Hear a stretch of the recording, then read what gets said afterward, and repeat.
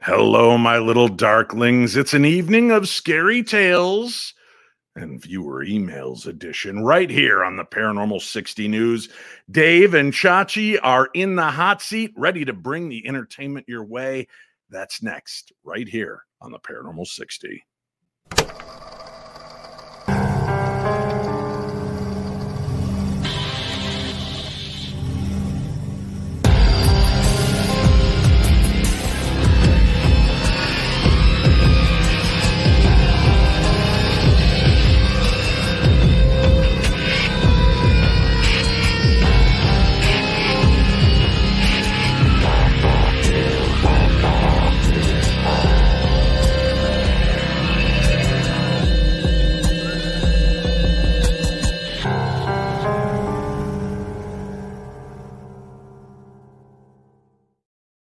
Hello, kids, and welcome to a brand new edition of the Paranormal 60 News. I am your lead anchor, and I want to show you something that I've done, and I don't feel I can put the genie back in the bottle. Look, here are my hands, nowhere near the controls, and ladies and gentlemen, help me summon him like we would Bloody Mary. Ladies and gentlemen, Chachi. Chachi. Chachi. That's when you bring yourself on, Chach. There you go. We didn't practice this, Dave. I thought maybe you'd just pick up what I was putting down. I had no idea. No, yeah. I was so excited. I was like, how's he going to do this?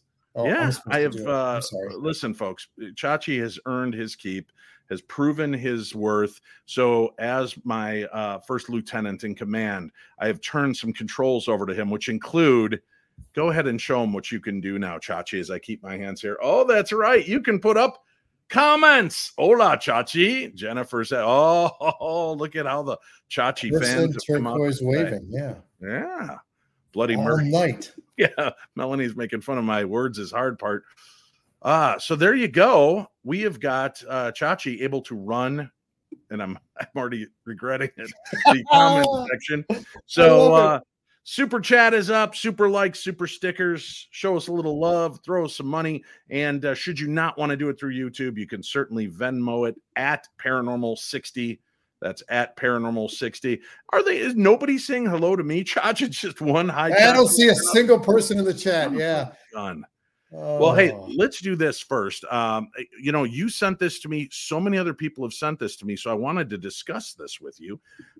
This is probably the most sent to me news story of the week. So there was this couple on a train. What was it, going through Colorado, correct? Yep. And they were just filming out the window when they capture something. And it's pretty flippin' remarkable. Let's pop that up. An elusive creature. All right, just squat it down. Yeah, let me see your camera. I'll do it. Now, what's so interesting to me about that piece of footage, for those of you listening, you see this Bigfoot-like creature walking through the plains, and as it seems to take notice that people are watching, it shrinks down like it's kind of going into the fetal position on the ground, and it blends in with the background. Whereas if you're just going by and that thing was in a crouched position, Chachi, out in the great wide open expanse, you will not see that beast. Nope.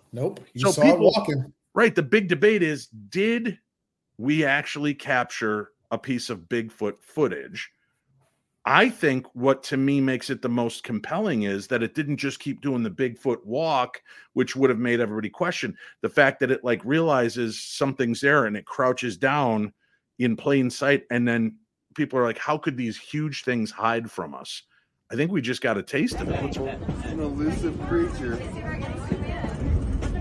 All right, just squat it down. Yeah, let me see your camera. I'll do it. Ground. Pretty amazing. I said it just kind of blended into the background. Had he not been walking beforehand, you wouldn't even know he was there. Not a clue. Not a clue. Listen, Greg is off. He is in Tombstone right now working on a project. Marty is still trying to save the world in Maui. And our lovely Chachi, he is in some undisclosed location with very spotty, dodgy internet. So we're not going to do the news as we normally would tonight. Oh, thank you, Deb. $20 coming our way, sending the love, Dave and Chachi. I've got stories. I've got a lot. Look at it. I got a big stack of stories and emails from listeners that I wanted to get to. And I thought, Chach, we could share these. And if you're there with me, great. If you get disconnected, I've still got something to read and to talk about. So we're going to hold hands in this and move forward as we begin looking at today's footage. And by the way, or emails, by the way, on the YouTube channel, put your comments below. What do you think of the Bigfoot footage that was shown? I want to see what you have to say. I'll be looking. So will Chachi after the show. This is for all of you watching this later on. Chachi in charge. Yes, Steve. I am starting to regret it already. Let's begin with our first email of the night. And this comes from James Kosick. Hi, Dave and Paranormal 60 News crew. That would just be you now. Josh, yeah, just you. My name is James, and I have finally found the time to write this email. This happened to me in a house I was living in the town of Two Rivers, Wisconsin. The house was built back in the 40s or 50s. My wife and myself and my brother rented the house together. After about a week, we started hearing footsteps inside the house and marbles being dropped on the kitchen floor when nobody was in the kitchen. My wife, who is sensitive to spirits, finally told me she was seeing a few spirits in the house. An old farmer who was always trying to scare her, but it seemed the lady spirit was not having any of that, as she would always step in between his movements towards my wife. There was also a little girl spirit in the house who would always be the one playing marbles. But just recently, I was politely informed that the little girl has somehow attached herself to me and stays with me no matter where I go. She has never harmed me at all, and I am over-the-road truck driver, so she has been with me through a few jobs. But she seems to want to help me with something, or I need to help her, but I don't know what. I'd like your thoughts on this. Thank you. And that comes from James. James, it may just be as simple as she's connecting to you because maybe she recognizes your energy. Maybe you are the reincarnation of a family member to her, or you resonate with her and remind her of her father. That may be the end of what you need. If she's not really showing any other form of wanting attention or needing anything other than just being with you, that would be my guess, is that it just seems that you may be already in a reciprocal relationship. You're kind of the de facto fleshy father, and she is the de facto ghosty daughter. And there may be nothing more to it than that. I'm not a sensitive, but I know who is. We know him as hashtag Table Pickles. What are you picking up on, Chach? Well, I just wrote down fleshy father as a potential hashtag for next week. I don't know if we needed to hear that, but most of what I know about this industry and has been what I've learned from you. And so as you were reading the story, that was exactly what I thought. Two different dimensions. He is, I would not have said fleshy father. I probably will next week on the show on my shirt, but I think that's what it is. I think that is his connection to the other side. You can always ask as well for her to appear to you, perhaps in a dream visitation. Give her that permission and that permission only, so that if she can make contact with you, if she can be seen, she can be recognized, let it come in a way that you're more in control of it. And maybe she'll give you the message as to what it is she really needs or doesn't need. Just throwing it out there. Dave, all right. Yes. I'm not really sure what I'm supposed to put comments up.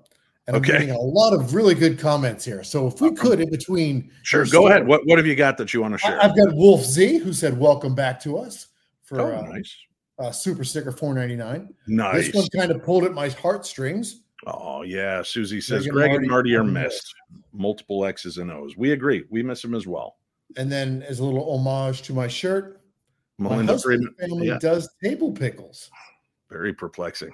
I don't know what you mean by they do table pickles. I did go to Austin, Texas, where, damn it, there were table pickles. Where was that at? Do you remember? Yeah, we went out to that little restaurant. Remember? They had table pickles out. It was that one of the first days. Like place where Lynn Lawson made us go when it was 980 degrees. And instead of sitting in the nice air-conditioned indoor element, Lynn Lawson, who's always cold, had to sit outside.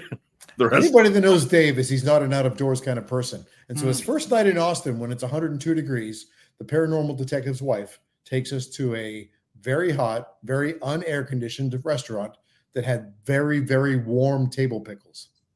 Oh, I like Mm. that. Warm table pickles. Hashtag warm table pickles. Hi, Loki. Yeah. Thanks for joining us. Loki's sporting the Paranormal 60 jersey now. I'm pretty excited about that. The baseball I didn't see jersey. that. She's got her pictures up on social media. She's been showing them. So I'm very pleased with it. So if you are looking for your Paranormal 60 paraphernalia, you can get your Paranormal 60 baseball jersey. They are now available in 2 styles. They've got Darkling 60 on the back or Paranormal 60 on the back. And just really cool. Plus, we have our new Paranormal 60 Tarot Card Edition shirt and decals. There are coffee mugs. As a matter of fact, there's a Paranormal 60 News Crew coffee mug available and more. So many cool things. Go check out Paranormal 60 Swag Shop. Let's go to letter number 2. Oh, I like how you could hear the actual paper. Yeah, I want to give you that sense that it's hello, Dave and news team. That's You're me. The news team. I hope you're all well. This is Lindsay from Liverpool with another of my experiences at the house in Lark Hill. This also happened shortly after my father's passing, about 6 months later, from memory. The kids were aged 4 and 5 at the time. We had found an app that allowed you to take a short video of yourself acting and then overlay scenes of helicopters crashing, quicksands, volcanoes erupting, and various other disastrous events that you could pretend to escape from. The kids wanted to try it, so I closed the blinds, which were made of oak slats and don't reflect light. We had just painted the walls, so there were no mirrors or pictures up. The kids sat on the floor, roughly in the middle of the blinds, and their father took video of them screaming, giggling, and pretending to sink as they had chosen the quicksand overlay. I went to the kitchen to take some cups out when I heard my partner shouting, "Lindsay, come look at this." My partner was staring at his phone. I answered him, "Oh, does it look good?" "I haven't put the overlay on yet." "Here, look." He thrust the phone into my hand. "Play the video," he said. My finger gingerly pressed the play button to begin with. There was nothing except the kids sitting on the floor. Then, as they began to act, screaming and sinking, a pale blue ball of light came through the wall to the left of the blinds. It was around the size of a football, or soccer ball to you Americans, almost as if it wasn't expecting the kids to be there. It intelligently changed course and swerved right around the back of the kids, then shot off in the direction of the lounge door and into the hall. I was lost for words. I've never put much stock into things like orbs, just assuming they are dust or insects. However, the sheer size and color of this ball of light had us baffled. We tried to reconstruct it, and we couldn't. No subsequent video showed anything even remotely similar. We never saw it with the naked eye at the time. I'd love your thoughts on this one. Thank you, guys. Sending love from Liverpool. This is Lindsay. I don't know, Lindsay, without being able to see it, there's a lot of particulates that as they float close by the camera lens can look much larger than they actually are. So to you, it appears to be this huge Glinda the Good Witch orb of light, when in fact it's very minuscule and it's just going past the camera lens, giving you this false perspective. I would have to see the video to try to determine, and I still couldn't give you a fully realized answer because I would just be doing the best guess I possibly could. But it's interesting, certainly in the fact that it seemed to come to watch the kids play and react. So maybe it was your father. I like that, Dave. You know what I like more? What? I like any pickles, Caroline says. I tell you, everybody knows I love the comments, and to have control of the comments and not have to worry about reading. This is scary. Oh, I love this. This is my favorite night ever. This is your. I don't even know what this means. Ball lightning. That's what that. Okay, so Chig is offering up the concept that maybe perhaps it is something, a phenomena called ball lightning. Ball lightning has been around for quite a while, and yes. I will be. I'm going to have to put up some pictures. Yes. Ball. Yeah, I got it. Yeah. Okay. Ball lightning. So it is this strange phenomena, and science has seen it. They call it plasma lights, ball lightning, where literally it's like a contained little lightning storm, this ball of electricity that is oftentimes seen. I've just been given something. I'm going to try to see. I mean, this almost is rare, maybe even more rare than the elusive Bigfoot in the Colorado woods. That's how rare what we have here is. So let me see if I can save this. I don't like to let people down with maybe over explaining, but I feel like these people. It's more of a Greg job. Yeah, right.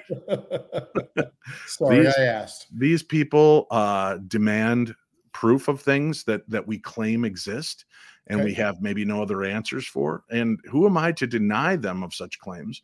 So let me see what I've got on this, because I made a pretty big claim at the beginning of today's episode saying that I did, in fact, in Austin, Texas, see the elusive table pickles. And I understand people are like, oh, sure, just like you really saw a ghost, but you didn't take out a camera, which, a lot of times when you're in those moments, you don't think of whipping one out and taking a photograph. But lo and behold, on the table in Austin, there was this container. Oh, those look delicious. And for was it Melinda or whoever said they loved any kind of pickles? Apparently so do I, because here I am diving into said table pickles. Yeah.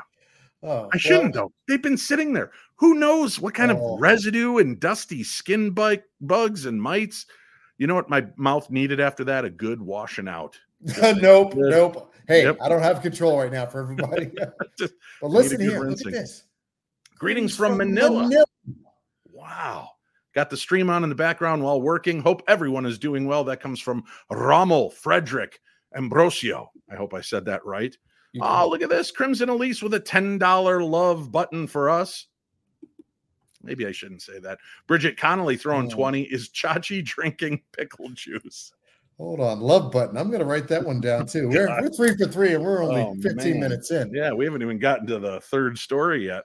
Awesome. All right. Let's roll. We've got our next email. Hi, Dave. I'm listening to your podcast, Creepy Kids Edition. That was also with you, Chachi. And I wanted to tell you. That's what most people listen. My story. When I was 4 years old, my mother said that I walked outside into our backyard in my nightgown one morning. She said, "Where are you going?" When I turned around and said, "I'll be right back. I'm just going out to the tinderbox. There's a storm on the way." Of course, we had no tinderbox, and I had never heard that word before. And it was a bright, sunny morning.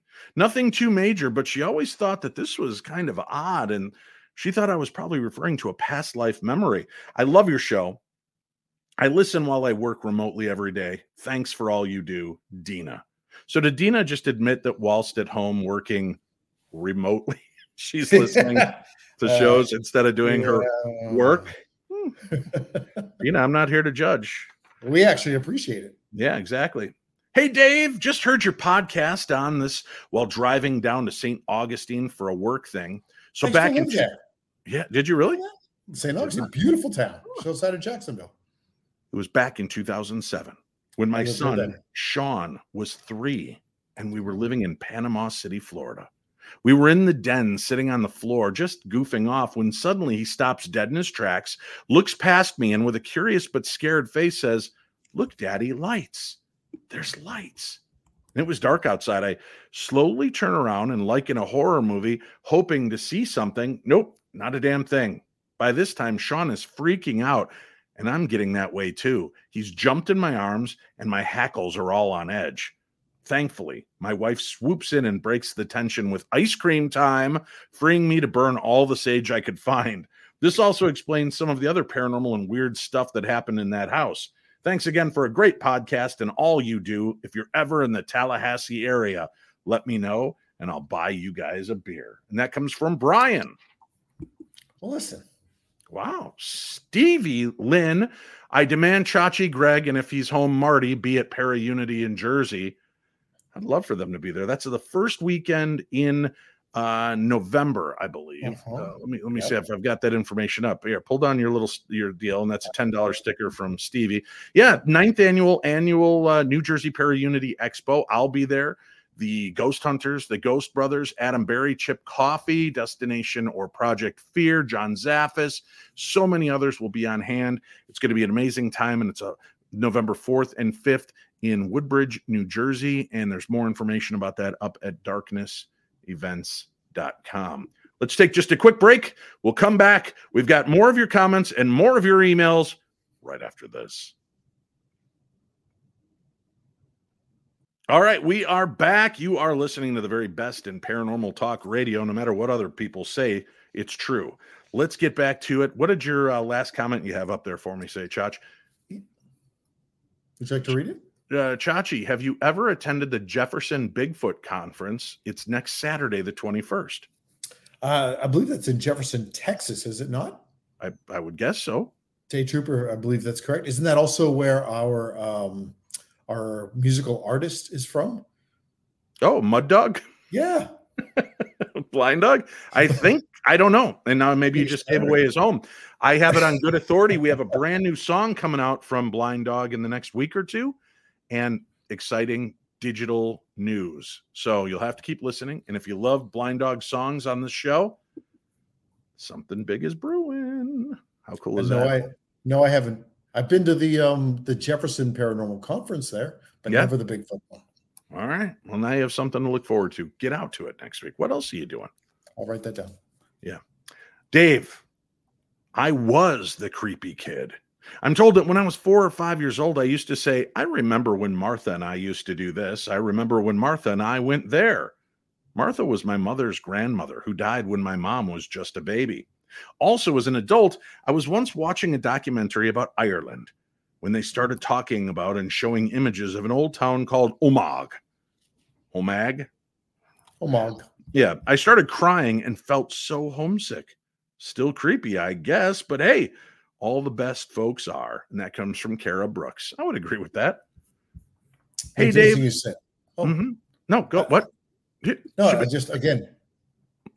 Melinda Freeman's mouth is watering with the table pickles. Yep. I hope and so. Shake said, excuse me while I whip this out. I assume that is also table pickles. Yeah. Go ahead. Hey, Dave, I'm listening to the Creepy Kids edition of the Paranormal 60, and I have a quick story that happened to me and my wife. When my daughter was about 3 to 5 years old, my wife and I were asleep in our bed. In the middle of the night, we were woke up to our daughter laughing and giggling.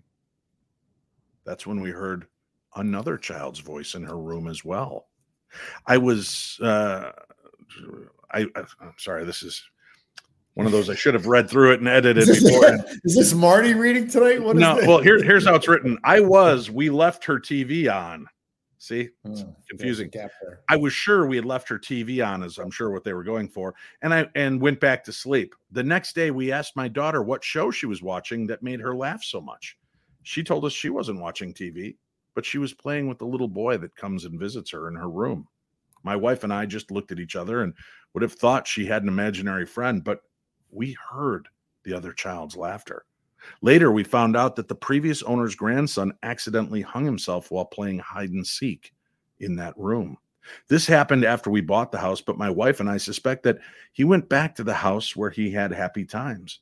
My daughter is 20 now, and this only happened a handful of times, but she still remembers this and can tell you exactly how the boy looked.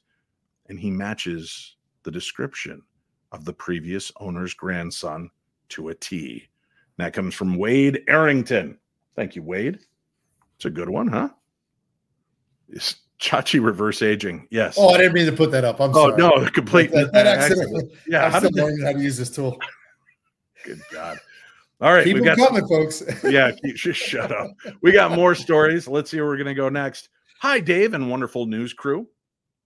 I'm super excited to share my story with you. As recently this year, my mother has had another experience at her house involving ghost cats. I've never shared this story outside of friends and family, but I can no longer keep in my excitement that my childhood pets may actually be visiting home occasionally. While growing up at my parents' house next to big Indiana corn and bean field, we had 6 cats, only 4 at one time. They stayed outside during the day and usually came in at night. Eventually, some of them just didn't come home. As years went by, we eventually lost 2 to coyotes and 2 to a fox. One died of natural causes, but very young. And the other, we just aren't sure where he went. I personally still blame the fox, but it really is unclear. This did cause my family distress, and since then, now in my adulthood, my parents have made modifications to their house to allow a more luxurious indoor experience for her 3 remaining cats. There have been climbing shelves and elevated cat pets in just about every room. My mom only lets them outside in the yard with supervision, and also had built what we call a catio, an outdoor enclosure or fenced-in patio that allows them to be outside while not getting eaten. To put it bluntly, we are tired of feeding the local fox family. Last year, around early August, during some of the hottest days that year in Indiana, the farm next door to my parents' house had some large trees to a local logging company. In order to get to the trees, they had to move large construction vehicles through the wooded area surrounding my parents' property. This destroyed a lot of undergrowth, and smaller trees had to be removed. Fortunately, nature is resilient and things have grown back nicely in the past year. During these events, however, my mom started to notice more than 3 cats in her house. And so did I. At first, it was simple things like seeing a cat move into the room from the corner of your eye and then looking over to see that there was no cat there. Then one day, my mom had called me to explain that the night prior, she was laying in bed and had felt a cat jump up on the headboard above her head. Still watching the news on the laptop, she reaches her hand up to pet the cat and felt something barely touch her fingertips. When she looked up, she was startled to see there was no cat in sight. We giggled a little bit about how the loggers must have scared one of our cats home. Those giggles, though, didn't quite last as long as these experiences started to get just a bit stranger. Only a few days have passed and the loggers are about midway through their job. Midway through the week, I take my son over to see my parents and I needed to get something from the garage. My parents have the beautiful cat who will do anything to escape the house, and that includes pushing through or past your legs and knocking you off balance. Paranormal crew, I swear it on my life, I thought that was exactly what happened. He had pushed through my legs, dashed under the car incredibly quickly. I even yelled at him. When I went to look where he had climbed, I found no evidence of a cat. I even left the garage without whatever it was I needed and looked for him. He was at the other end of the house, fast asleep in one of the other cat beds. I rushed to explain to my mom what I had just experienced, and she said she too had another ghost cat experience. She felt a cat brush against the back of her leg while she was standing in the kitchen making food. When she turned around again, no cat. Once the loggers had finished their job at the end of the week and all the large vehicles and loud noises had vanished, so did the encounters of ghost cats, or at least we thought, until just last week. My mom had mentioned just before the 4th of July that she once again felt a cat jump onto her bed, this time at her feet, but she had sworn she had left the door shut. When she looked up from her shows on her laptop, she was surprised to once again find nothing physical there. We both decided that as wonderful as it is that they came home when the loggers overtook their playground, it was also quite sad. It reminded us that we had lost them tragically to begin with, and some of them probably could have still been with us even today. Now, for those of you who might be wondering, where's my dad in all this? Deliberately avoiding it, not only was the idea of ghosts existing just too uncomfortable for him, he was not about to invest in the idea that the house could be haunted at all. Cats or people. A ghost is a ghost, I suppose. I believe it's just safe to say I know my childhood furry friends felt that my family home was safe enough for them to return to even after death. And that's enough for me to feel comforted by their surprise visits. I'm a huge fan of you, Dave, and have been a longtime listener since 2016. And this Paranormal 60 show is absolutely fantastic. Thank you for taking the time to read this story, hopefully on the show, because that would just be the bee's knees. I love you and the Paranormal 60 news crew, and I hope you have a wonderful and spooky night. And that comes from Sammy Powell. Thank you, Sammy. Yeah. What a great. Little Sprite says, I wish you guys would come to Denver. Can we go to Denver? You can. I've got things. I'm all over the place. Sybil Winfield showing us a little love with a $12 donation. Love the interaction between the two of you and us. And there's a lot more now that Chachi has done. The button of power. Hashtag button of power. He has now got. Yeah. That might be the one. Let me hear from you, folks. If you've had an encounter with a ghost animal, a ghost pet, I would love to hear from you. One of my all-time favorite stories, have to see if I can dig it up. Just the basics of it was this guy lived, I think it was like in a basement apartment or something. And one night he was woken up to his dog barking and going ballistic and jumping on the bed and insisting for him to get up and follow him. And he did. What's wrong? What's wrong? He got up and the house was on fire above him. And the dog led him outside. And that's when it all clicked together. His dog had already died like a year ago. Oh, no. And his faithful friend, we do not deserve dogs. We don't deserve Nope. them. His dog jumped up, came back from the dead to help him get to safety. Beautiful. I'll try to find that full story. It's a really neat one. Day Trooper says, I met Greg Lawson up in Jefferson at the Jefferson History, Haunts, and Legends Conference.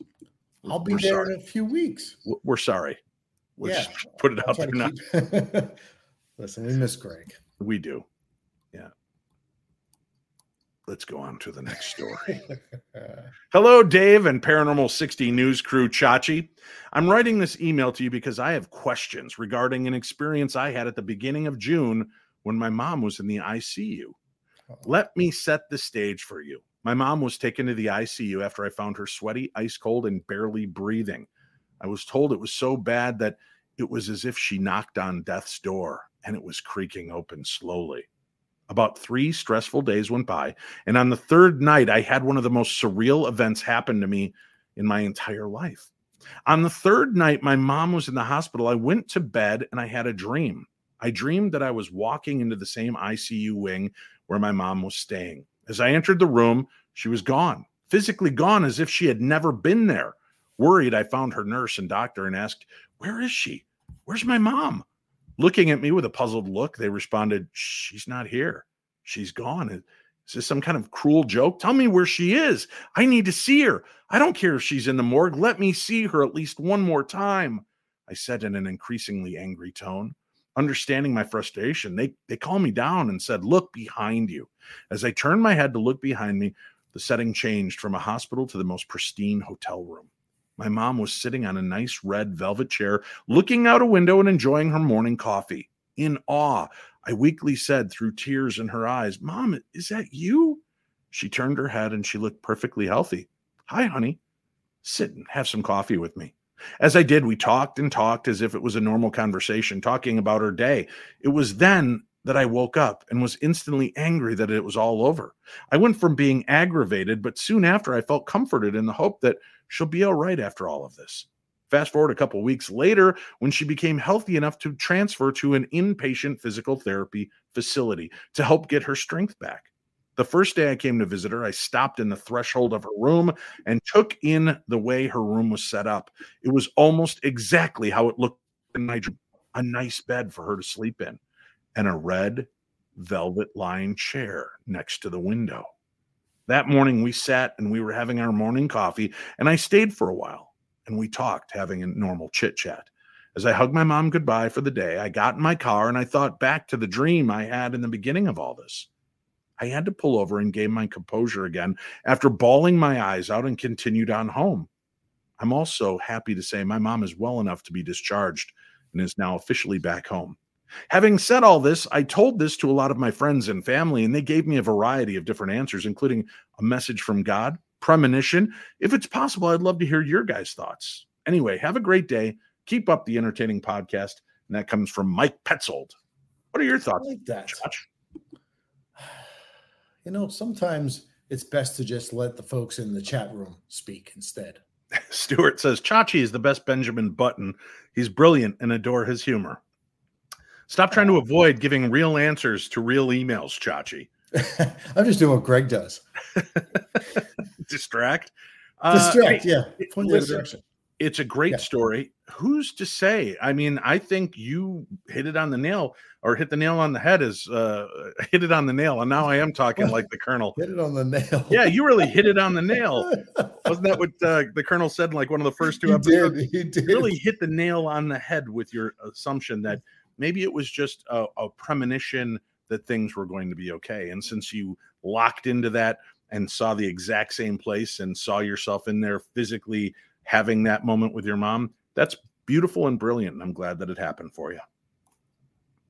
Yeah, pretty exciting. So listen, the other day, I'm driving home with my daughter. We're coming up my street, And I'm looking, and there's one of the planets up there, big, bright planet. And I thought, boy, that planet is really bright. That's got to be like Jupiter or Saturn, right? It's huge. But I was like, hey, it's almost too big and bright. So I literally stopped the car in the middle of the street. And my daughter goes, what are you looking at, Dad? And I said, look at that. Is that a planet? So we just kind of stared. And then I noticed it was getting bigger as it approached. And I thought, what are we looking at here? And then, hand to God, and I sent this footage over to Chachi. You did. It takes on almost this UFO shape, right? And it goes from heading towards us to starts banking off to the left and goes behind trees where it just kind of is gone.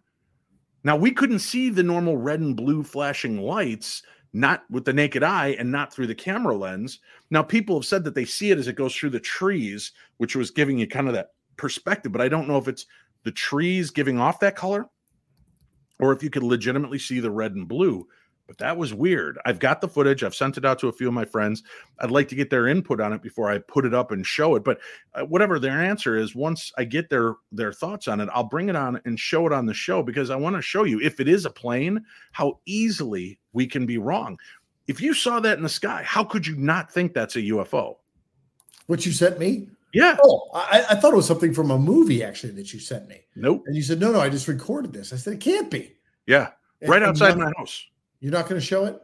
Not tonight, no, because like I said, I've got a few friends. I sent it over to Ben Hansen and a few of my other UFO friends to break it down. They're used to this kind of footage and they know aviation, so they might be able to tell me, oh yeah, Dave, that's this kind of plane. We didn't hear any buzz. We didn't hear any flight. There was no noise to it. Nope. And it was close enough. I mean, it was so bright and big. You think you would hear the... I heard nothing. Nope. Nothing. So I got nothing. It was a cool moment.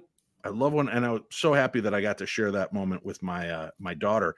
It reminds me when I went to the Gilliland Ranch, right, the Yeseti Ranch in Trout Lake, Washington, and I had my experiences with these UFOs and seeing things in the sky. James Gilliland said, "Now, Dave, now that they know you're watching, they're going to make themselves known to you more." Which I didn't know how I felt about that. You know, part of me is like, yeah, sure. It just feels like rhetoric, like you're, oh, now that they know you're watching, they're watching you. So a couple of cool experiences. I'm flying home from Seattle, Washington, and it's a late night flight. And I'm looking out the window of my plane and I can see the Big Dipper up in the sky. And I'm thinking to myself, it's nighttime. I've been looking at the sky for 3 or 4 nights now, seeing things. Now I'm up here. So I start thinking to myself, and I'm like trying to telepathically send a message out to the universe. If you're there, show me something. Show me that you're there. When this light comes across the sky and it stops in the cup of the Big Dipper, it stops there and it just like hovers in the middle of the cup and then boom, banks off at a 90-degree angle straight up. And I'm like, what? Maybe the convex window, maybe I'm seeing something. That can't be right. So I come home and I tell my kids about my experience, and they were all very young. Ripley, I think, had just been born in November, so she wasn't even born yet. So we were up at my ex's parents' house where they don't have as much sky pollution, so you can actually see the night sky. And they're like, Daddy, can we go out and sky watch? I'm like, sure. So my daughter Kayla is laying on the hood of my car, and her cousin Braden is laying on the hood of the car. And I'm over in the other part of the yard with Linus and Pacey, and we're looking up, and all of a sudden Kayla goes, Daddy, what's that? And I look up and she's pointing to the sky, and Braden laying next to her, he goes, yeah, what's that? And I think they're pointing to the same thing until I realize their fingers are pointing to 2 different parts in the same sky. And sure enough, there are 2 lights moving across the sky. And then they start to do this like helix pattern in the sky, like they're dancing. And I'm looking, I go, what the hell are we looking at? Now, mind you, this was like 2006. So there weren't those, I can't even think of the word for them right now. The little hovercraft things that people are flying around everywhere. What are those called? Hovercrafts? No, what is the word? I can't think of the stupid word. You know, the little things that you shoot up for filming for TV now, and they drones. Yeah. So it wasn't a time when there were drones up, and these 2 were dancing around in the sky together. and then they were gone. And then we saw another look like a shooting star going across the sky, and it stopped and banked at another angle. My kids were flipping out. We loved it. It was so exciting. But it does make you wonder, once you open up to these things, and I didn't put that veil in front of my kids' eyes of, oh no, these things don't exist. And we all went out to look, and we saw things in the sky that night. How awesome is that to share that with your kids? Yeah, pretty damn awesome, I think. You know what else is awesome to share with my kids? Tell me. In the shadowed realm where moonlight weaves, where ghosts and ghouls find reprieve, a magazine emerges from the depths unknown. Haunted 39 has ominously grown. Its pages whisper tales of spectral fright, of haunted houses in the dead of night. The return. A shiver crawls down your spine as you delve into the macabre, line by line.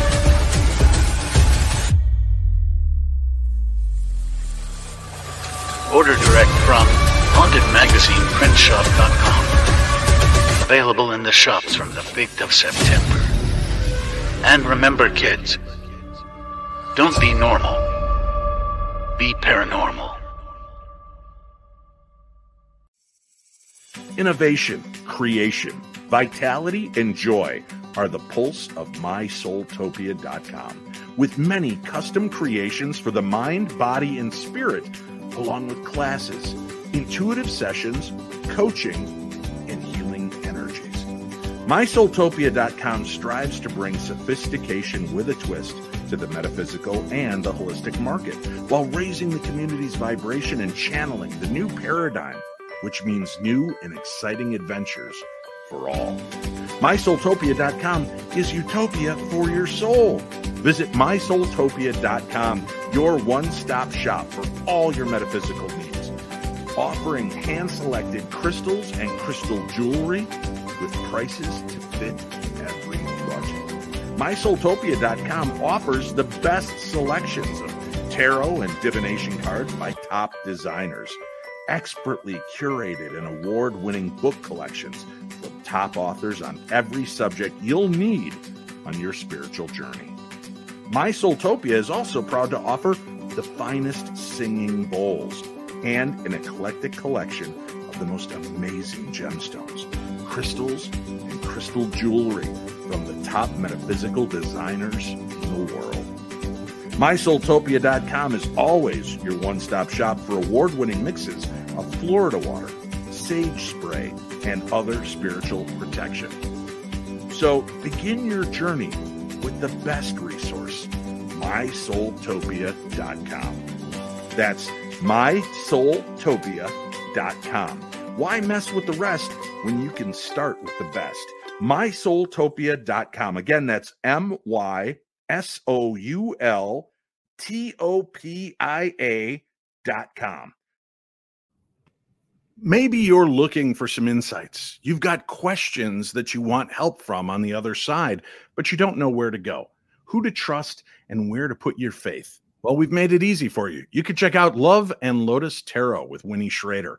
That's right. Just go to the paranormal60.com website, paranormal60.com. Click on the Love and Lotus tab, and there you can set up an appointment with Winnie Schrader. You will get a one-on-one reading with her, and there are different style readings for different style people. Go check it out. Get those questions answered. Get some insights and start making a better plan for your life. Get that help with Love and Lotus Tarot and Winnie Schrader at paranormal60.com. Well, Christmas is almost here. Dave, shut up. Halloween hasn't even landed. Yeah, but we need to start thinking about gift items for the future. And what better gift item could there be than the gift of books? Because remember, reading is fun for mentals. I think that's how the statement goes, Chach. I'm not sure. How about the Haunted Harlequin book about the Haunted Harlequin Theater in Texas? Or maybe Conflicted Reality, My Paranormal Journey, written by Nikki Folsom with a foreword by Paranormal 60 host Dave Schrader. Both books are on site and available if you go to paranormal60.com, click on the shop tab, go into our Amazon shop, and there you can find all the books that we discuss and share right here on the show. So go check it out. Get the Haunted Harlequin and Conflicted Reality so that you can share the gift of the paranormal this holiday season. All right, now that we've sated the ladies, let's move on. Stevie Lynn, a $20 bonus for us. Look at this. In honor of me and my mom's 6 fur babies that we lost in a fire that constantly let me know they are still around watching over us. Stevie, thank you very much. That's so sweet. That's awesome. We have good people. I don't know why you're so mean about these people. All the horrible things you say about them, Chachi. And here Not they me. are. It's the other two that we kicked off the show. I kid. Chachi loves you all. And he's here to prove it because he's throwing up comments. Do we have any comments and questions from the peanut gallery we need to answer before I move on to the next email? I would say about 97 people said drones when you and I couldn't figure out that word. Words are tough. Words is hard. If I had just been paying a little more close attention to the comments, we would have known it about 30 seconds earlier. Yeah. Lots of comments about me turning red or purple. I assume that's an homage to our friend, the paranormal detective. You look very smooth. Are you using some kind of filter on your computer laptop? No, I have started drinking a new bourbon, and I've started walking on a treadmill. Whilst drinking the bourbon? Yes. So yes, you burn it off. Wow. That's something. Stay tuned for more tips and tricks for staying healthy. Look, you do have a nice glow about you today, Sean. I don't know if you need the lights that you think you do at your house because you look great. Those are my wife telling me I need those at home. These are the lights without a wife. The lights without a wife. Yeah. Hashtag it's my new Christmas book. Yeah. Lights without a wife. Holy cow, Lil Sprite's in with a $45 donation to the show. You always make this a worthwhile 60 minutes. Thanks, Dave and Chachi. Did I fall behind? Because I didn't throw that up. Yeah, no, I did. Sometimes we're even at the 90-minute mark. You never know where the show's going to go. I don't like to be constrained by man's rules of time. When I call it the Paranormal 60 for 60 minutes, I mean 60 minutes or so. Deb says, Chachi doesn't have a mean bone in his body. This is true. Hold us another one, Dave. Read that one. Stevie Lynn says, no, Chachi is amazing. That was good. And Christina, just one for her. She gave me a copy of The Haunted Harlequin. Ooh, Nikki Folsom gave away a copy of a book. Well, I guess you don't have to buy it at all, folks. Just go see Nikki and she'll give you free copies. She probably will. She's got a kind heart. Yes. Yeah, she has to. All right. We've got a couple more emails here. This one is written out very nicely. Double spaced. And it looks like it's even had spell check used. This is not a story from Greg. Hey, Dave. Thanks for giving me an outlet to share some of my anecdotes. I've never really considered the paranormal or supernatural to be anything outside of nature. My theory is that the frequencies that our human senses can perceive are very limited. Why would we think that everything that...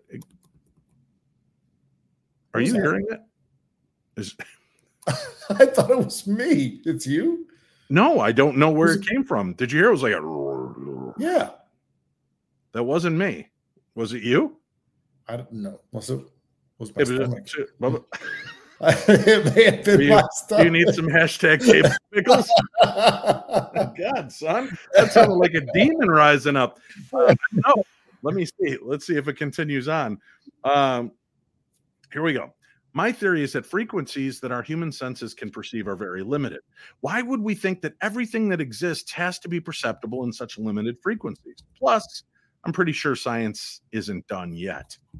So in general, I'm pretty chill with most stuff that happens. I've been startled. I've had that feeling that I don't like the energy here and I got to leave. Mostly, though, I think these so-called supernatural occurrences are interesting and I want them to happen again. But right now, I want to tell you about the one time I was honestly and truly terrified. This would have been the late spring or early summer of 1991 when I was 19. Oh, to be young and stupid. I had these 3 best friends, Chris, Peter, and Troll. The problem really was that the more of us were together, the lower our collective IQ became. I know that feeling, and I know the guys I hang with help you get to that low IQ sense.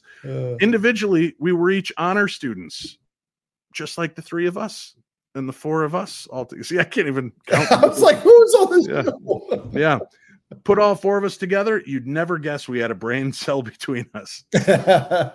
We've been friends for a while now, so they knew me well enough to know that I was sensitive to the supernatural or spooky stuff. And if I said something was happening, Something was absolutely happening. Chris especially would exaggerate things that I thought didn't really need exaggeration. Well, one night shortly after sunset, around 9:30 or 10 that time of year, the four of us were hanging out in a parking lot by a memorial in a Civil War battlefield. We're just chatting and stargazing, nothing special, a very ordinary, non-memorable evening, when I was suddenly overwhelmed with a feeling of pure malevolence. Something was there. Something that hated us. I scanned the area the feeling was coming from, and just at the edge of the tree line, I saw what I can only describe as a large, red, misty blob of evil. That's the closest I've ever been to a panic attack, before or since. I'm borderline hysterical, shrieking at my friends that we have to go. Get in the car now! This is completely out of character for me, so they take off running with me to the car. I'm in the back seat. Chris is driving. He's got his high beams on and is trying to drive onto the grass. This thing is still locked in on us, and I'm still screaming, "Get us out of here!" "I want to see it too," he says. "No, you really don't. Drive." He finally starts driving away, and the thing stays there. I calmed down, and we never went back. The end. Ha! That was the plan, but for what plans are worth. Over the next couple weeks, I made a new boyfriend who started staying over at my place. He was chronic nightmares and wakes up screaming every night at 3 a.m., like clockwork, every night without fail at 3 a.m. Anyway, one night, we're up in the middle of the night, so I'm looking through his sketchbook. He had sketched page after page of this thing from the battlefield, including the monument I was at when I saw it. Crap. He tells me that he also saw the large, red, misty blob of evil. Rather than booking it out of there, he opted to be curious and go check it out. Crap. And now that I mention it, that's about when the nightmare started. Crap. We have to go back. Crap. I get my buddies together at our usual hangout spot, a popular 24-hour diner. We don't know what we're getting into. We don't have a battle plan or anything. We're just a bunch of idiotic 19 and 20-year-olds who have no idea what's going on. But what the heck? The waitress hands Chris his phone. His roommate is calling to tell him she had a bad tarot reading and we absolutely should not try to face up against this thing. Captain Obvious, table for duh. Of course this is stupid. We know that. This is probably the worst idea ever in the history of bad ideas. But our collective, exponentially lower group IQ has been topped off by sleep deprivation from my boyfriend's nightmares. This misty red blobbish is going down. And by the way, what did she mean, demon? The five of us get into Chris's car and he takes us back to that cursed spot I never wanted to see again. He parks and I see him and Peter at their watches. We pile out of the car. As soon as my feet touch the pavement, Chris says, "Get back in the car now."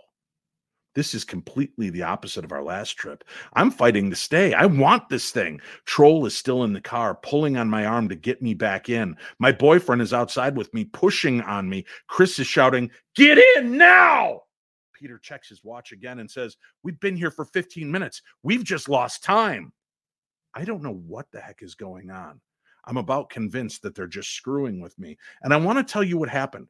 I want to tell you that we had an epic blowout with this thing. That would be fiction, and I can't wrap this up in a tidy bow. None of us ever remembered anything of those missing 15 minutes. But whatever happened, whatever we did or it did, the nightmare stopped. He never woke up screaming at 3 a.m. again.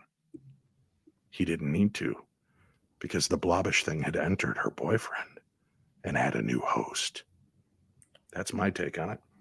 Oh, okay. Let's see where the rest of the email goes. It took a toll on all of us, though. It wasn't long until we had to go our separate ways and never saw each other again. Life has a way of having people come and go, but I miss those guys, especially Troll.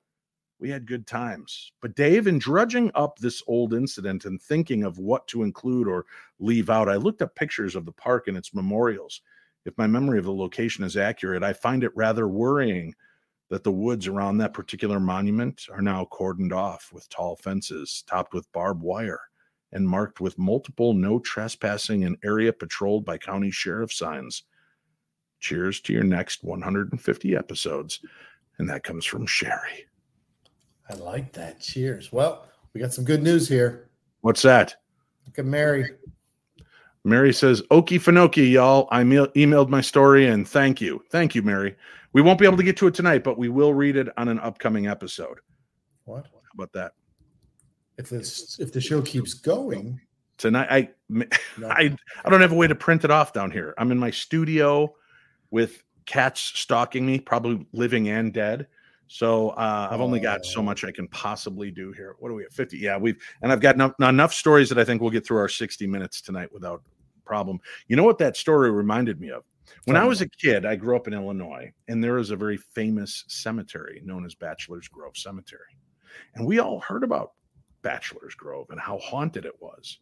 And there's a very famous photograph of a woman sitting at Bachelor's Grove Cemetery. As a matter of fact, in one of our first episodes of the beginning of this series, The Paranormal 60, I actually show the interview of me talking to the woman who caught the photograph and show the photograph on that episode. And it's really astounding. But we had gone there, a group full of us, a car full of teenage idiots. And you have to kind of park far away from it and go down this long dirt road. And as we began making our way down that long dirt road, we could hear something rustling in the brush along the side of the road. And we're all kind of, you got that false macho bravado when you're hanging out with your idiot friends, and all of our IQs have substantially dipped because we've been hanging out all day and night.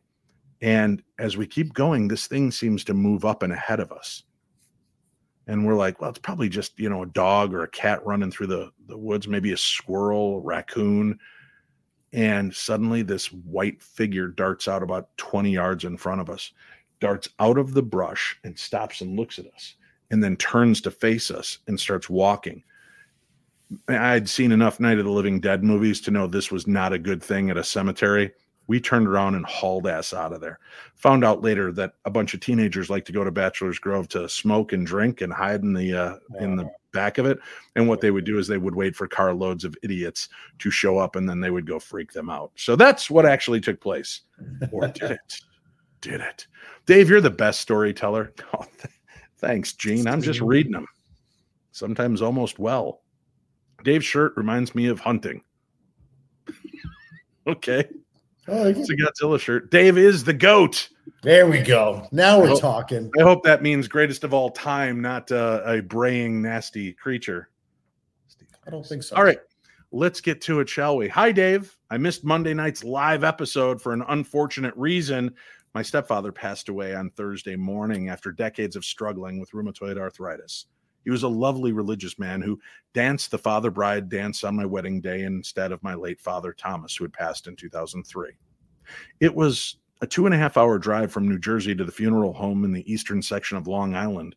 Along the way, my husband and I stopped at a White Castle for a quick slider lunch.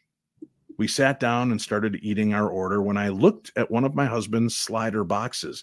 On the side, it said, "Long live Chris." That's my stepfather's name. Then I looked at my first slider box and it said, "Long live Thomas." That's my father. If that wasn't enough, one more popped up, "Long live Jim." That was my first stepfather's name, who passed in 1985. 2 other boxes had "Long live Angela." I don't know anybody named Angela, but the name translates to angel. Mm-hmm. Of course, I grab my phone and take pictures of the 3 slider boxes with Chris, Thomas, and Jim on them because no one's going to believe me. I also debated whether to tell my mother. She's just not into the paranormal. But later that evening, after the wake, I showed them to her. The signs didn't quite stop there. The following morning, as I'm getting dressed for the funeral, I find a penny in my backpack. It wasn't there when I packed it the day before. I looked at the year, 1969. That's my birth year. Pennies with my birth year or his death year have been assigned for my father over the past 19 years.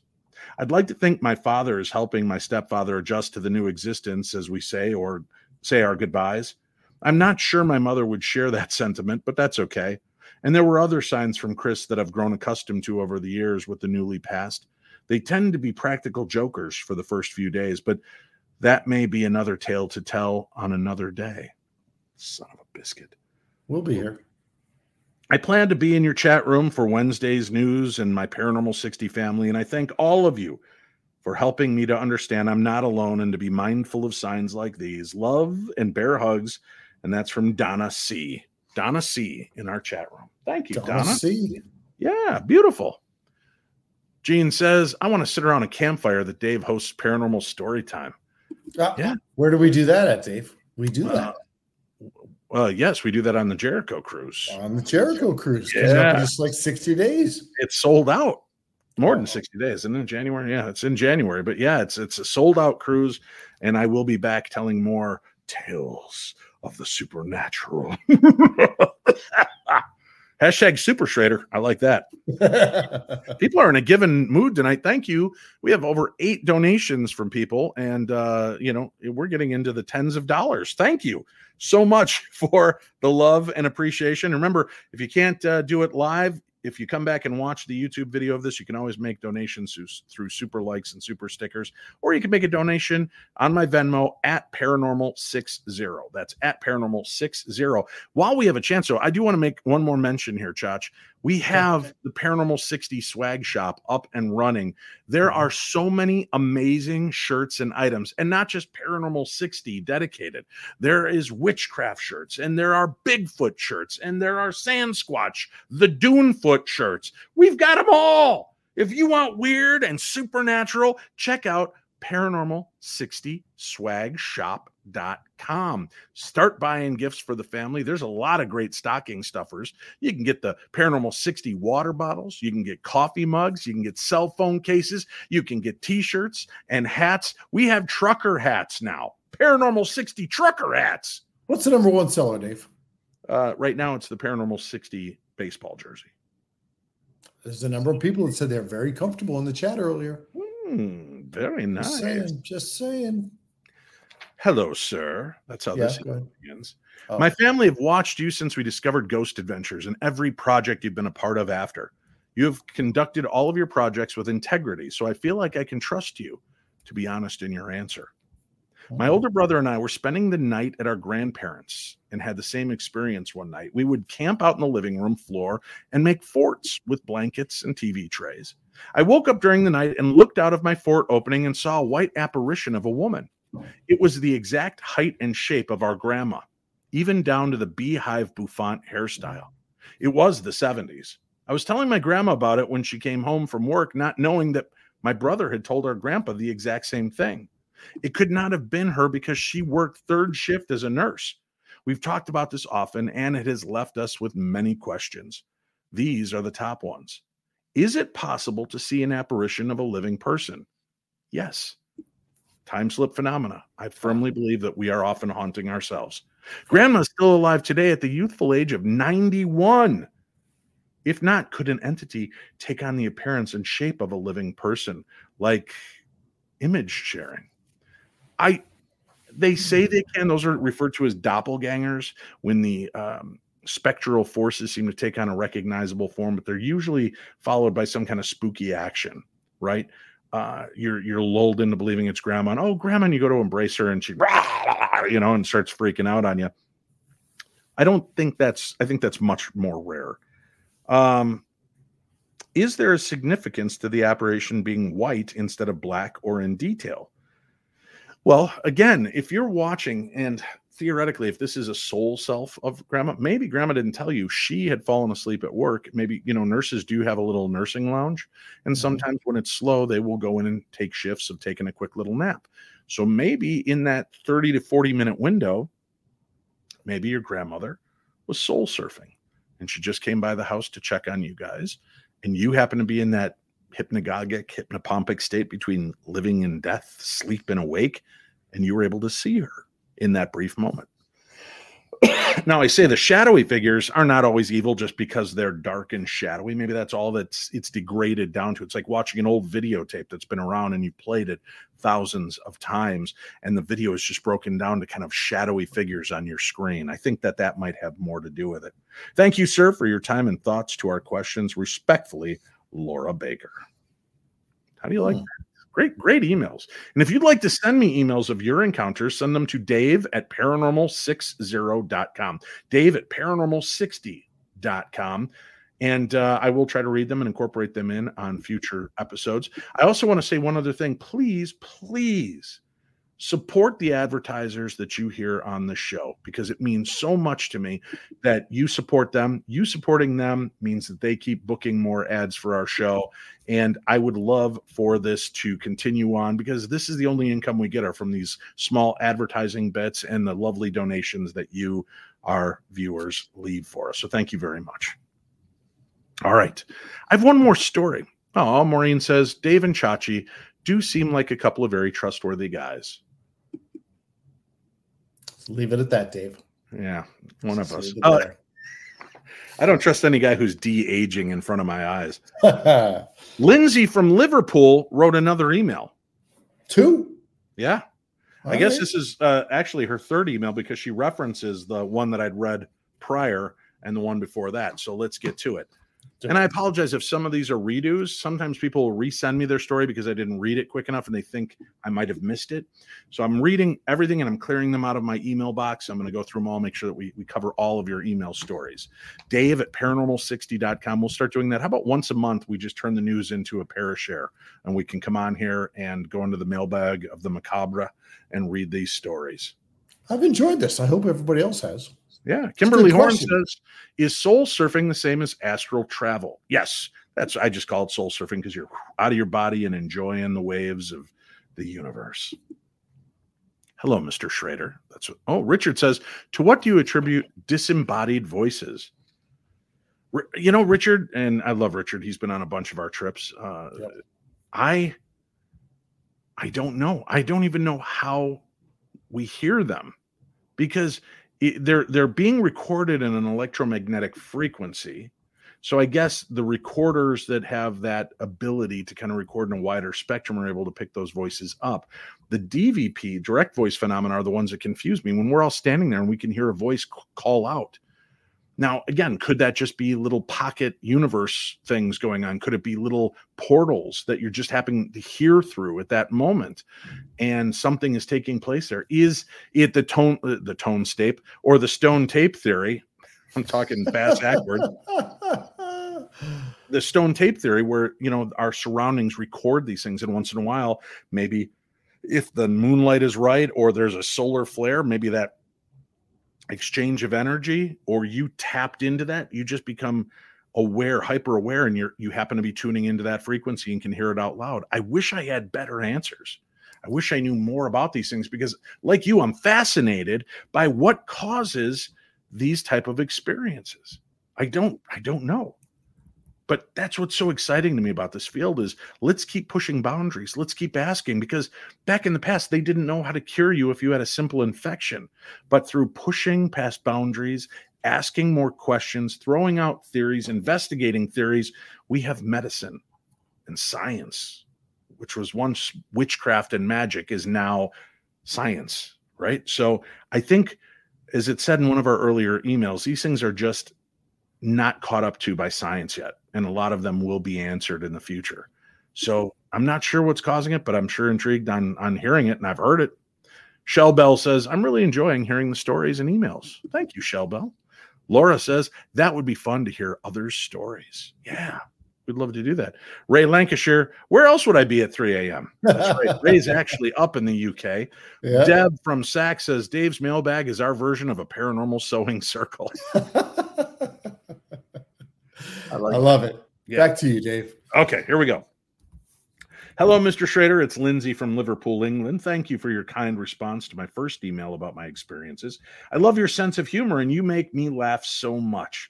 The constant ribbing out of your colleagues makes me want to make you an honorary scouser. Ooh. Fancy. This happened in the same house at Lark Hill as my previous story. It was both a confusing and scary experience. My father had passed away. He had been a strong man and in good health all of his life. It happened quickly after the recurrence of the leukemia he developed a year ago, which we thought he had beaten. The family was devastated. He was laid out in a room at the funeral parlor, so I would go to visit him, talk to him, and hold his hand, wondering how I could get through the rest of my life without this man. He had never been a religious man, but towards the end, he started to wonder about whether God really did exist, worrying where he would go when he passed, and it broke my heart discussing this with him. As anybody who has visited a funeral parlor knows, they have a particular scent all their own, whether it's embalming fluid or something else. It's a peculiar smell that just never leaves your memory. The funeral had taken place, and we decided to have a humanist service, which is similar to a eulogy, no prayers or hymns, just a reading about Dad's life and music that gave us special memories of him. Afterwards, for weeks, I couldn't stop going over things in my mind, the events when Dad became ill and the funeral itself. I wasn't with Dad the morning he passed. It was the one time I wasn't there, as I'd had to go back home for the kids. The fact that I didn't get to say goodbye played on my mind, so I tried to keep myself busy. As I mentioned, I had 2 young kids, so it wasn't difficult. At home one day, I was sorting washing and had just come downstairs into the hallway. I stopped to look at a photograph of my father. As I raised my hand to touch the photograph, a strong odor just hit me. It took a moment for me to register what it was. Then I realized it was the strange smell from the funeral parlor. I dropped the washing and crumpled onto the stairs crying. It was as though Dad was trying to give me a message. It only lasted a minute or two, but the effect on me was so powerful. More days passed, and the wall of the clock in my kitchen stopped at the same time that Dad had died. A few nights later, my partner and I were asleep in bed. We keep our mobile phones on the bedside tables to charge. In the early hours of the morning, I was woken with the sound of text messages being received. 1, 2, 3 times. I nudged my partner and said, "Who the hell would message someone at this time of night? Pick your phone up and tell them to stop. It can't be that important, or they'd just call." He turned over and said, "It's not my phone, it's yours."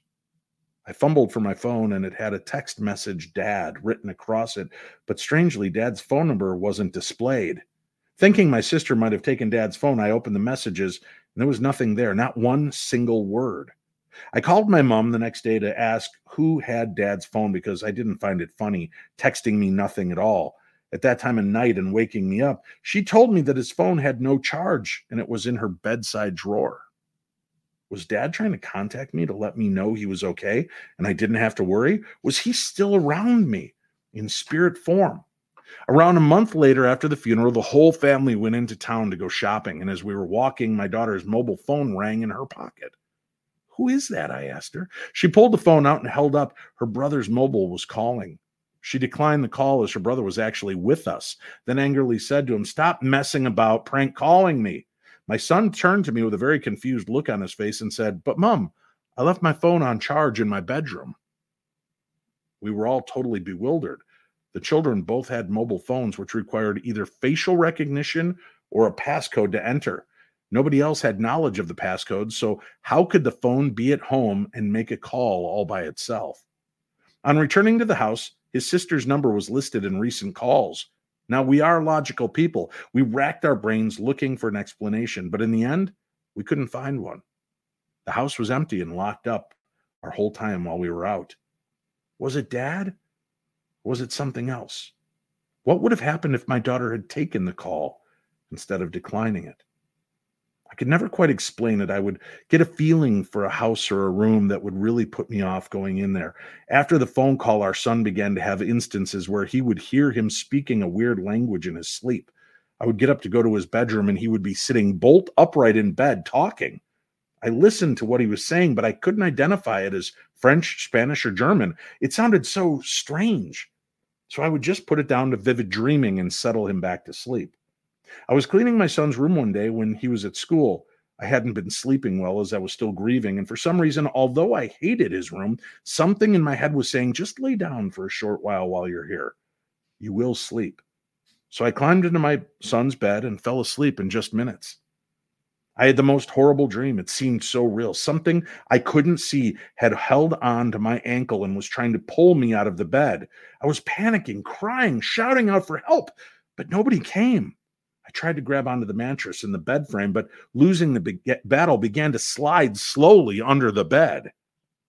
I woke up an hour or so later, drenched in sweat and tears, at the bottom of the bed with one foot hanging toward the floor, my arms up as if I had tried to grab for the bed frame. I lost it. Scared and shaking, I ran from the room. I felt nauseous for the rest of the day.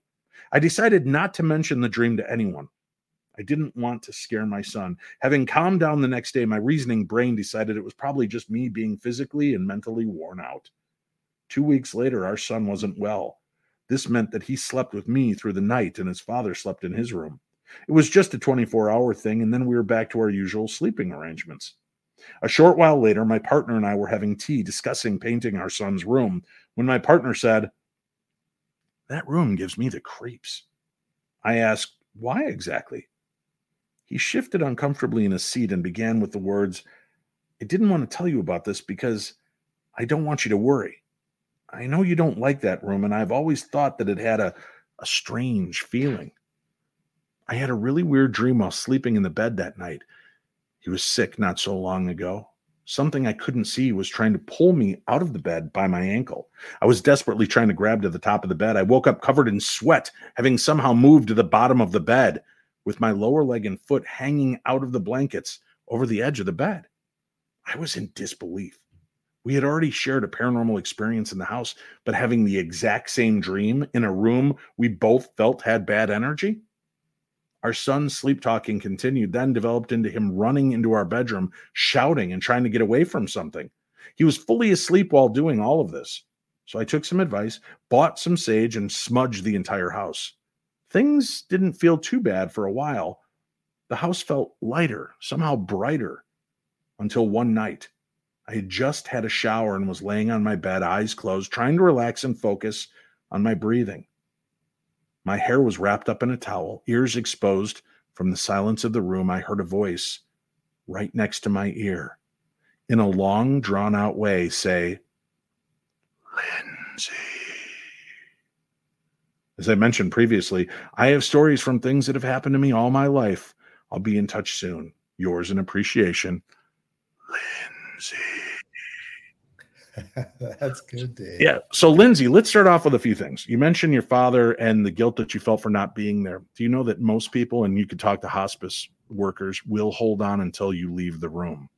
And it happens time and time again. We want to be there for that last moment.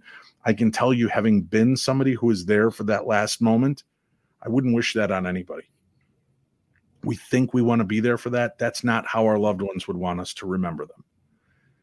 I've since altered my perceptions on what I did experience and how tragic and sad it was, and have reevaluated the moments through a message I was given. And that message was that you were there. Your mom was there for your first breath, and you were there for her last. It was the circle of life. And I thought that was beautiful. But it was funny because Mom had hung in all day, all night the day before, all day and all night. And then we decided we were going to go out to dinner. And we all left the room, and my dad forgot something. He went back, and that's when he noticed Mom's really labored breathing. And it wasn't until we had already left the room and were about 10 minutes from just heading out the door that she finally gave in. And I really believe she didn't want us there for that moment because she knew how traumatic it would be for us. But don't beat yourself up for that. Many, many, many, many, many people will tell you that it's like their consciousness waits to go. And maybe it's easier for them to let go in those moments because then they don't have to worry about the guilt or the sense of sadness either. So take that as it may. It's interesting that you smelled that smell when you were thinking of your father. I will say on the science side, the part of the brain that memorizes and keeps smell is right here. It's right between your eyes. So it's only a quick flick to the nose. So when you're having a memory and smelling something, like you and your brother walk in and you can smell grandma's cookies being made in the kitchen at the same time, that's pretty cool. But that trigger memory for the brain is right there. Now, if you and somebody who's never smelled those cookies walked into the room and smelled the cookies, that might be more into the paranormal realm. More than likely, it was just a quick trigger sensation because you were thinking of your dad and you were going through grieving, mourning. The thing with your son in the room, I don't have an answer for that. I probably would have definitely sealed that room off for a while, done heavy prayers, brought in old priests, young priests, Haitian priests, the band ABBA, anything to try to change the energy of that room. It's alarming and disturbing that you both sensed and had the exact same experiences, and it's got to make you wonder what your poor son had gone through. And I'm not saying that to guilt you, because as parents, sometimes we just think, oh, they're just dreaming. They're just, but it makes you wonder what was his experience really like. And has he talked about it since? If he has, let us know, Lindsay, because we're listening. You know, Dave, it's interesting you say that. I don't often talk about these types of things, but on the day that my dad passed, it was me and my two sisters and my mom and some of his grandkids, our kids, all in the room with him all day long. And he just hung on. He just hung on. And finally, about 11:30, my sister and I decided to take the grandkids back to the house. We said, we got to put them to bed. We'll come back in the morning. We didn't get home 10 minutes later. And my mom called and said he had passed. Exactly what you said, right? So 90% of the folks in the room left. And then he passed with my mom and younger sister in the room. Yeah, that seems to be the way that it happens for a lot of us. Ray Lancashire, are we going for the extended P120? We are not, Ray Lancashire. Oh, I was hoping. There's a lot of comments to get to. Okay, well, throw up some more comments. Thank you to everybody who made donations for the show tonight. Deb from SAC, Wolf, Crimson, Bridget, Stevie, Sybil, Stevie again, and Lil Sprite. We appreciate all of the love and shows of respect for the show tonight. So thank you all for doing that. All right. Donna C., my dad's mom waited for me to arrive at the hospital just to acknowledge me. Then she passed that night. Yeah, it is interesting how sometimes they hold on until you all get to come in and say your goodbyes. Yep. And then that's when they let go. Mary says, it really makes me feel like I'm not alone in my experiences when I'm here. You're not, Mary. You're among friends. You're among paranormal friends. You absolutely are. Yeah. That's what I love, because what did Lena say? Lena says, Mary, you're definitely not alone. Yeah. Sharon says, my grandpa passed the same way. I had been there to feed him his dinner, and within 30 minutes of me leaving, he passed. My mom and grandma were both there. There you go. Yeah. Sometimes Let's I think throw they one try up for us. Oh, Stevie says, love you guys. Thank you, Stevie. We love you, and thank you for being here and being a part of the show with us. We'll be back to regular programming. Ken Boggle will join me for part of the show next week as we talk about a brand new paranormal show that's debuting. Make sure to tune in and hear all about that. Ken is one of my favorite people in the world. He's an amazing tarot reader and sensitive, and he is part of a new program with Kristen Stewart from the Twilight series, and has some really interesting things to share with us. And we will talk to him about the paranormal. And if you have questions about tarot and you have questions about connecting to the other side, he will be here for part of that. In a few weeks, we're going to be talking with somebody regarding a brand new Bigfoot documentary that I had a chance to see that was astounding. Great footage, crazy activity, and really a thought-provoking, beautifully shot documentary. So we'll be talking about that. Donna C. says, have you seen the new Stevie Nicks Barbie, Dave? Yes. All of you have sent me images of the new Barbie that is made to look like Stevie Nicks. I love it. Yeah. Thanks for the extra time, Bridget Connolly, with a $20 donation. Thank you, Bridget, very much. We appreciate that as well. Thank you all. We'll be back on Monday with brand new episodes of the very best in paranormal talk radio. I'm Dave Schrader, and this is the Paranormal 60 News.